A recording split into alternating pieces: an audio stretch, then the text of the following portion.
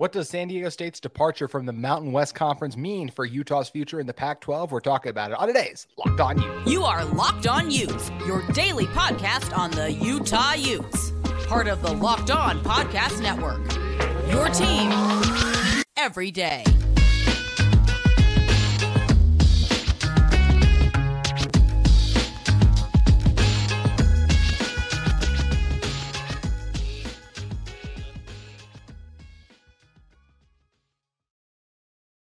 Hello, everyone, and thank you for making Locked On Utes your first listen every single day. We are available on all platforms, including YouTube. My name is JT Wiss, a former intern inside the University of Utah Athletic Department, and if this is your first time joining our show, we thank you for that. Make sure you guys like and subscribe. This episode is brought to you by FanDuel Sportsbook, the official sportsbook of Locked On. Make every moment more. Visit FanDuel.com/LockedOn today to get started. On today's show, we're going to talk more conference realignment, a little bit of Isaac Wilson as well, as he had a big week, and Utah playing South Carolina in women's basketball in this December. And in order to help us talk about all that, it's Nathan Roderick of Ute Zone. Appreciate you joining us, Nathan. And when you're talking about Utah and conference realignment, conference realignment in general has been kind of crazy, right? We don't know what's going to happen. The future's going to hold and everything. But there was a domino that was expected to fall, but finally fell as it relates to Utah's future in the Pac-12, in my opinion. And that was San Diego State leaving the Mountain West Conference. And although they don't have an official offer from the Pac-12, although they have just left, this is one of those things where I feel like even though it said like, oh, they don't have an official offer, this has been rumored to be happening for a long time. There have been discussions, we know, between Commissioner Kliakoff and everyone at San Diego State. So I fully expect that eventually, and I will say, I'll give the Big 12 some credit. There is a chance that the Big 12 ends up with San Diego State. I think that is possible, but everything we've heard is that it's going to be Utah and San Diego State. And I really think from a travel standpoint right now, I just don't think San Diego State's interested in jumping up and then traveling all the way out to West Virginia and some of the other Big 12 schools. Like I personally would just be surprised on that. It's definitely possible. I feel like San Diego State's going to end up in the Pac-12, and it's a Pac-10 right now, obviously. So, excuse me, my voice. I feel like once it gets back up to the Pac-12, that strengthens the Pac-12 in terms of their media rights negotiations, all of that things. And I think it would help Utah and the Pac-12 just get to a level where per year they're paying their schools to maybe a little higher, maybe just about the same amount, or maybe a little bit lower than what the Big 12 is getting. And I think this could be the first domino to fall that leads to Utah staying in the Pac-12. Yeah, it seems like that San Diego State is kind of not taking a risk, but they're kind of see, they want to see what their value is, in the market. And I agree with you. I think the Pac-12 makes the most sense for San Diego State. And what's so intriguing about San Diego State is that, with the Pac-12 losing UCLA as well as USC, Utah can still go back into that Southern California market and play games. Yes. Great way for recruits, to say that you're still going to be playing around that area. And the city of San Diego is huge. Yes. The university has like 30,000 kids. So it's not like they're a Mountain West team right now, but they can seriously be upgraded to the Pac-12 and make that transition rather quick. I think they have respectable basketball and football programs. Mm-hmm. And I think being in the Pac-12 would seriously help them out. And they would also help the Pac-12 out. Beat a really good Utah team, or I guess what was shaping into a really good Utah football team back in 2021, right? Like Cam Rising came in the second half. It was kind of his first opportunity. We really saw him take the reins of this team, and what seemed like it was just going to be a magical comeback for Cam Rising. Like the first moment in what was going to be an incredible win just ended up coming up short in overtime, and credit to San Diego State for doing that. Now Cam and Utah were able to get their revenge on them in 2022, but especially to your point, like about their basketball program. I mean, they were just in the Final Four, an incredible run for San Diego State. And their athletics, I really think it would take them a lot quicker to get up to Pac-12 speed than we've seen a lot of other teams, because to your point, they have the students, the funding is there. I think it would get up to the level very quickly. We've already seen their sports be competitive. So I do think they would legit add a competitive option for Utah and the other teams in the conference too. And I think that it's not crazy to think like that 5 years from now, they could be one of the 4 best football programs. That seems unlikely, but when Utah first joined, you think people thought they were going to be one of the best programs in the Pac-12? I don't think so. And I think capitalizing on that San Diego State market, as you mentioned, Nathan, or that San Diego market, I think that's huge for the Pac-12 and the recruits that are out there that want to be able to stay in the Pac-12 and be able to play in that area and that region. Right. No, I completely agree. I think San Diego State itself, is a growing university. And I just picture Utah 10 or so years ago when they were about to make the transition. And I think San Diego State's almost even in a better spot than Utah was, just because of the transfer portal. They have more money available within the area, and they could be competitive rather quickly. And you said, if they came into the Pac-12 even last year, they'd be in the bottom half of the conference, but they could easily start flirting with the top half of the conference, with better recruiting within a couple of years. And they've had some players too. I think it was Rashad Penny, one of recent memory. They've had some dudes that they've been able to put in the NFL. We already mentioned Marshall Falk. Yeah, exactly. They've already mentioned a couple of the guys for basketball too. They have a guy in Matt Bradley who probably going to be a second-round pick this year. So there's some guys there. I think it would bolster the Pac-10 right now and help go back to making it the Pac-12. And when you're bolstering it and making it back into the Pac-12, Nathan, of course, you do need to add other schools. And that's where I'm kind of curious who the other school would be. I would like it to be SMU. I think there's a strong chance it could still be SMU. That's another one we've heard Commissioner Kliakoff talking about. I just think to me, it's so different making one trip out to Texas like every 2 years than the West Virginia, going to Cincinnati, like all the trips that would entail San Diego State or Pac-12 schools. Like if they were to join the Big 12 and all the travel and everything that can kind of ensue, because look, as much as we like to talk about this stuff on paper and like their defense ranks here, these stats rank here, we're dealing with human beings. The travel that USC and UCLA are going to have to endure, I really think is going to have an impact on these guys. They're going to wake up one morning in their third week in a row, the travel. I just have a very hard time seeing a USC and a UCLA being the top two teams, like in the Big Ten, their first couple of years, like being in Big Ten championship games. I don't see that happening with how brutal those schedules are. And part of that is the travel. And I think that's something the Pac-12 can avoid by staying together, by having everyone stay in kind of the close regions, the Mountain Time Zone, the West Coast Time Zone. And then if you just have one, like in Texas, to me, that's very doable where you have one long trip, because it's kind of what a lot of these teams make anyways. We saw Utah do that kind of with a Florida team. They're doing that with a Baylor this year. Like, to me, that wouldn't be bad at all to have one team down there. And I think it's nice to bolster that Texas recruiting market a little bit too, which is one of the places for high school football prospects, as we know. Right. And SMU, it's right in the heart of Dallas too. So another huge market, tons of recruits live there, like you said, and it's not too far for them. Of course, like a Seattle trip would be pretty long, but if they're traveling to Arizona or Utah or Colorado, that's not a very long trip for them. So very favorable for SMU and the Pac-10 at this point.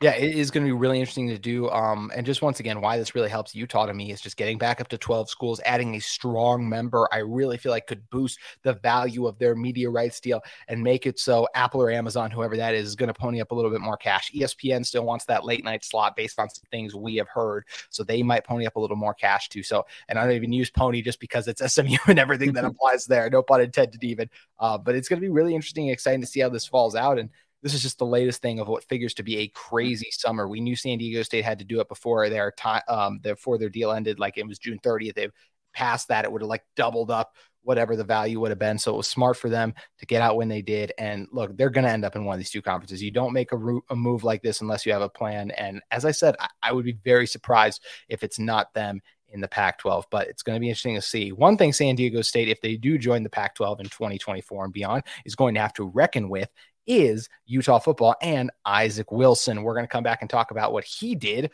last week in a moment. But first, I want to talk to you about our friends at FanDuel Sportsbook. Baseball season is in full swing, and there's no better place to get in on all the action than FanDuel, America's #1 sportsbook, because right now new customers can get a no-sweat first bet up to $1,000.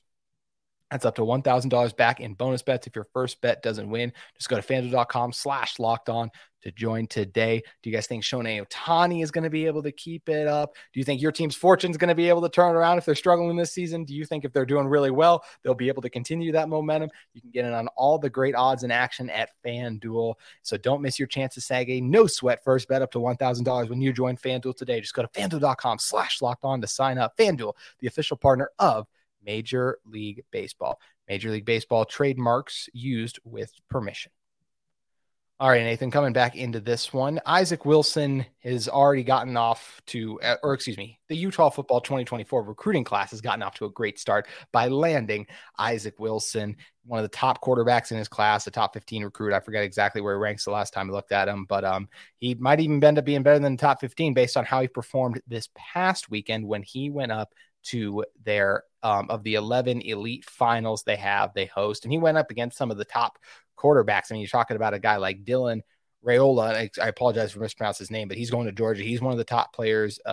Julian Sayin going to Alabama. Like, there's all these performers and guys you have at this elite camp, the Elite 11 finals, as I mentioned. And one of the guys who was listed as one of the standouts on a couple of the days was Isaac Wilson. And for day 2 in particular, he was ranked as 7th overall. And I think this is great when you're Utah to have a quarterback who's performing this highly at this type of a camp, Nathan. And I think it also just shows the ceiling that Wilson has as a quarterback, as we've been able to see up close a couple of times since he just plays down the road at Corner Canyon.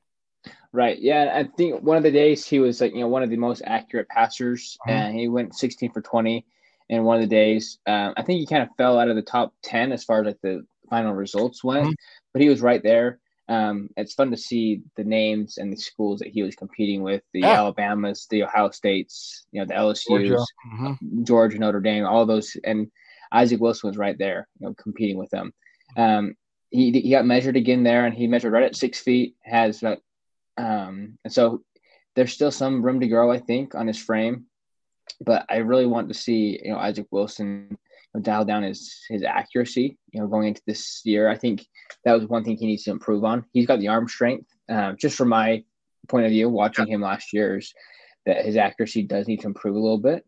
And it's nice to see that he did so well at this Elite 11 camp with such prestigious individuals around him, a lot of other coaches and great mentors at this program. And it's a great showcase for Isaac's skill set, and kind of boost his excitement for the year and boost his viewing. And like I said earlier, it's just great to see Utah being represented in such a prestigious competition. And we'll get back to Isaac Wilson in a second. But Nathan, one note you made before we jumped on is how this isn't the first time we've seen a Utah quarterback be mentioned in this kind of a camp with these quarterbacks, particularly the day 11 one, with what we saw Nate Johnson do last year. Right. Yeah. So Nate Johnson was part of this group a couple years ago as well, and he performed really well. It's just a showcase for the nation's top quarterbacks. And, like I said before, you see Ohio States, you see LSU's, and the fact that Utah is able to secure Isaac Wilson this early in the process is a great testament to this work that the staff has done. And then makes you also really excited that this 2024 class already has their quarterback, and he's a local guy.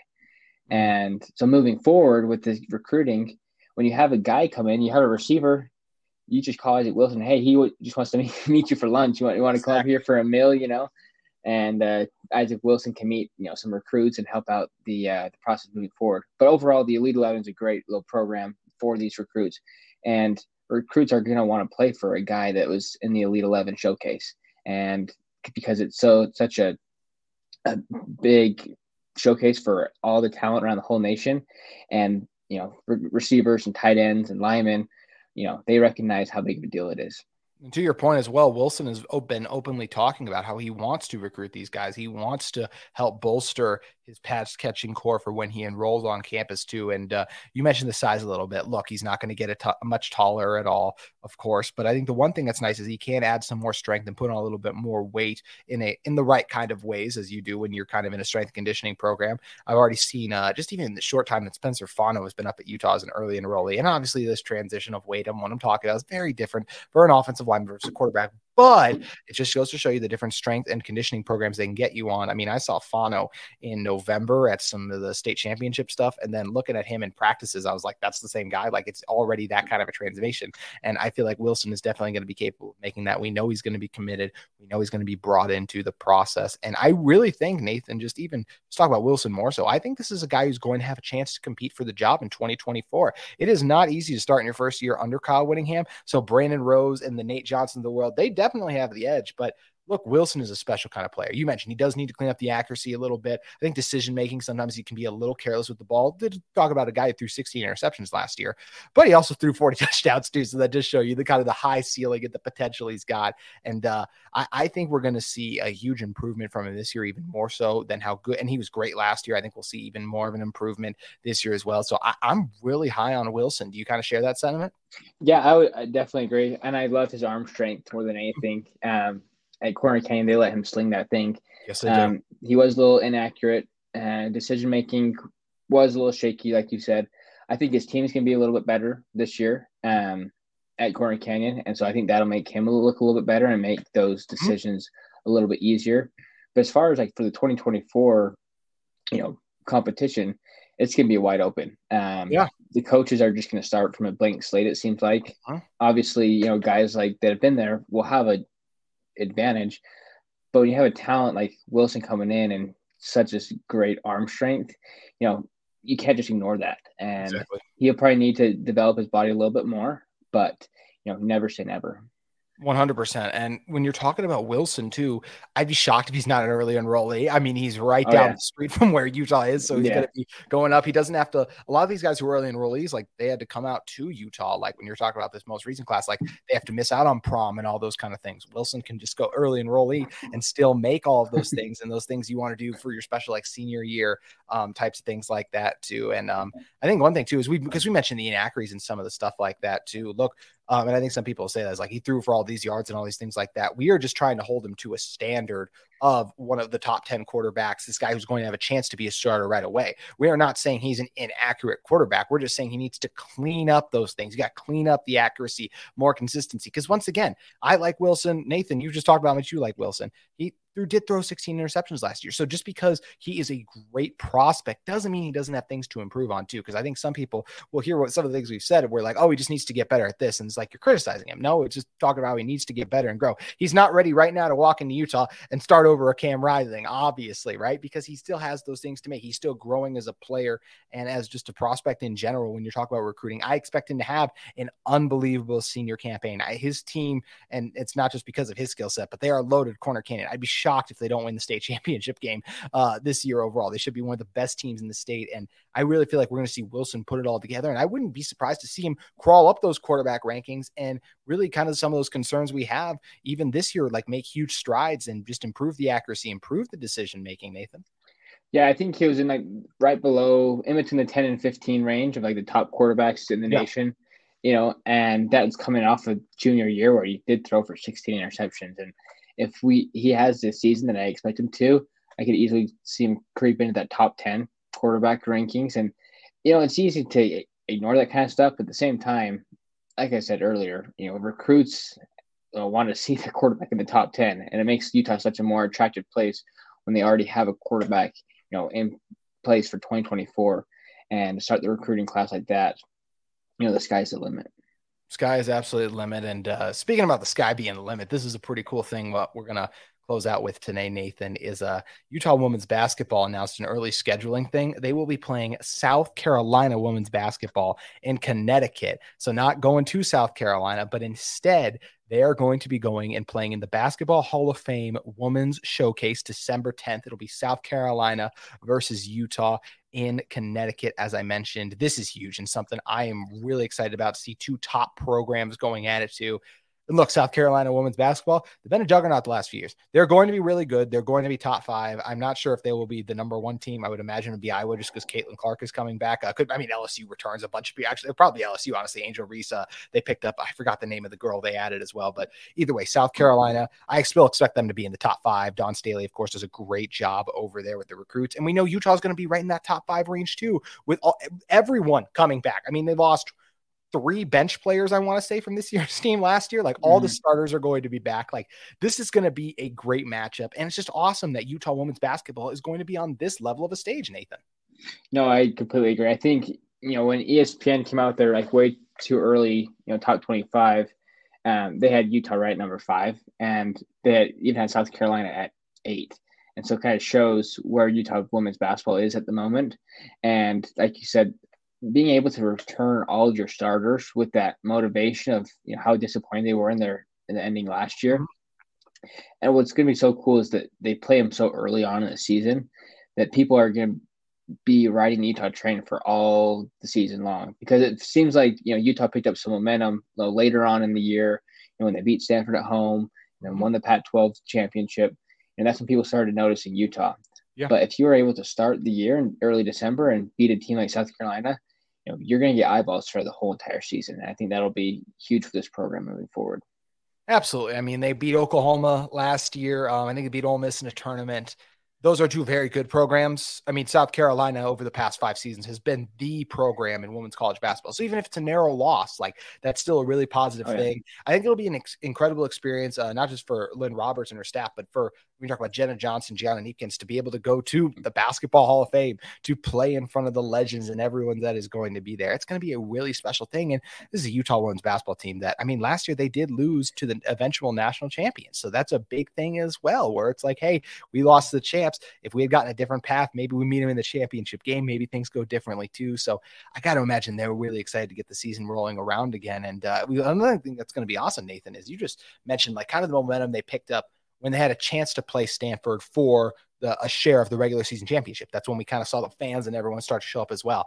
I think the atmosphere is going to be great for a lot of the home games this season. I think, like you said, once the tournament rolls around, we're going to see a ton of support for them again. The hype for this coming women's basketball season is going to be stronger than ever before. And the team has earned the right to get such strong fan support, to be featured on ESPN and some of these nationally televised games too. And it is just a really exciting position that Lynn Roberts has this program in, especially considering 3 years ago now, or 2 years ago, however the math works out, but 2 seasons ago, they only won 5 games during that kind of weird COVID season and everything. And now since, they've just become a women's basketball juggernaut. Yeah, I think it shows how good of a coach Lynn Roberts is. Absolutely. That she was able to bring this program back from the dead and also right and bring back all 5 of her starters. That's you hardly ever see that, and so it shows that the girls like playing for Lynn Roberts, and they're motivated to erase what happened last year and kind of build off their momentum and finish better than they did last year. Yeah, it's going to be exciting to see what they can do. And you know what else is going to be exciting, guys? The 2023 NBA draft is this week, and Locked On has you covered with their NBA mock draft special. It's here and bigger than ever. Follow along the entire first round in a 6-episode ultimate mock draft experience only Locked On can deliver. All episodes are available now on Locked On NBA Big Board and on YouTube or wherever you get your podcasts. So make sure you guys check all of that out from us at the Locked On Network with the NBA draft closing in. Nathan, we appreciate you joining us. Thank you, JT. Appreciate it. Make sure you check out all the great work Nathan and everyone else over at Ute Zone has. That is going to do it for our show today, but we'll be back tomorrow talking more Utah football on Locked On Utes.